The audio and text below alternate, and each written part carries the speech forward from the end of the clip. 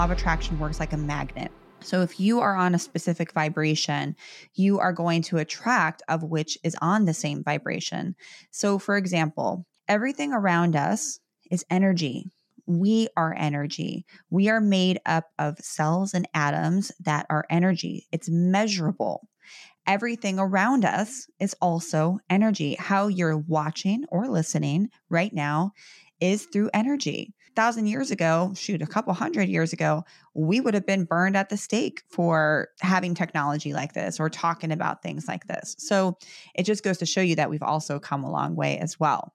So when you realize that everything is energy, including our bodies, our thoughts, objects around us, that means that energy, which is also measurable, has a frequency. Everything around us, including ourselves, has a frequency. So when you transmit a thought of, I'm worthless, I'm not good enough, I'm not going to be able to do X, Y, and Z, that has a specific frequency.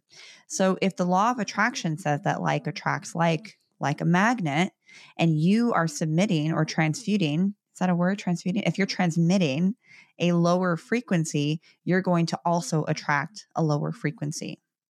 So if you are on a lower frequency, you're more likely going to attract someone who is also on a lower frequency as well.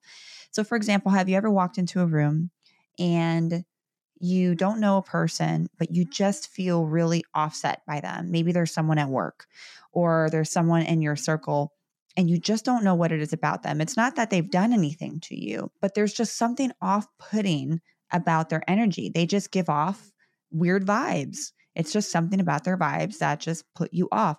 That is because you are picking up on their vibration, hence the word vibes.